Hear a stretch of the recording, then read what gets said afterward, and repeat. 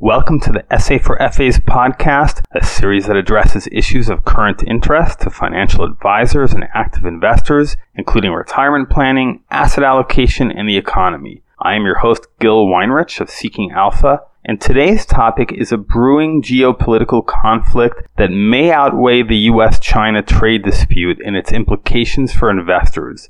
Markets have been roiled recently by wild swings, primarily on the basis of U.S. China talks. While there's an undeniable logic behind concerns for the trade relationship between the world's two largest economic powers, and while other geoeconomic issues are flaring up elsewhere, like Brexit, which could upend trade relations in Europe, investors should keep at least one eye fixed on the oil market, which has the potential to be even more disruptive than these other conflicts. The reason I say this is because the US and China both at least want to get back to business, and Europe has a lot of expertise in muddling through, and Brexit is just the latest chapter in that ongoing saga. But for pure volatility, the Middle East tops them all. And what we've seen recently is rather extraordinary. Just yesterday, Seeking Alpha News was reporting a sharp buildup in oil inventories.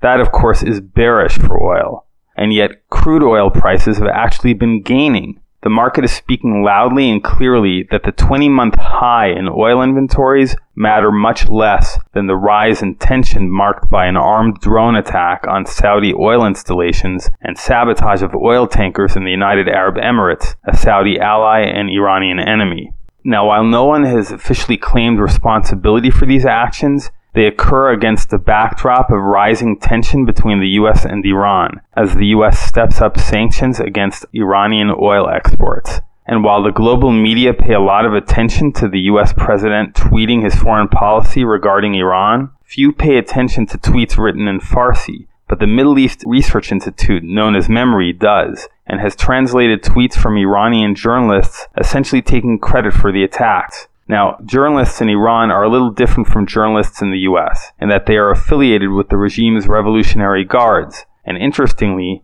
these tweets not only elliptically confirmed this week's attacks, but also hinted at future ones, another oddity about the Iranian style of journalism.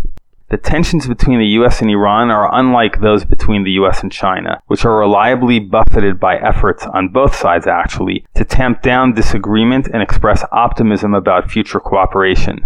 In the emerging Middle East crisis, both sides are signaling the possibility of a third Gulf War. So while short-term investment implications are bullish for oil, especially Brent crude oil futures, longer term, a Middle East conflict could ratchet up the price consumers pay at the pump and for other consumer products for which energy costs matter, which is most of them.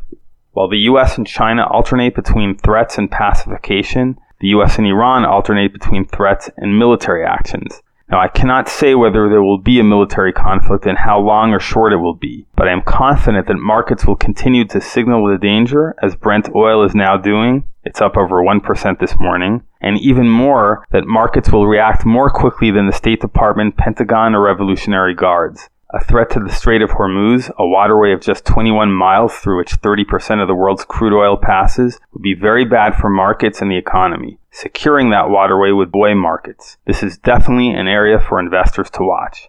Thanks for listening. You can contact me at gil@seekingalpha.com if you have feedback or requests, and make sure to subscribe wherever you get podcasts.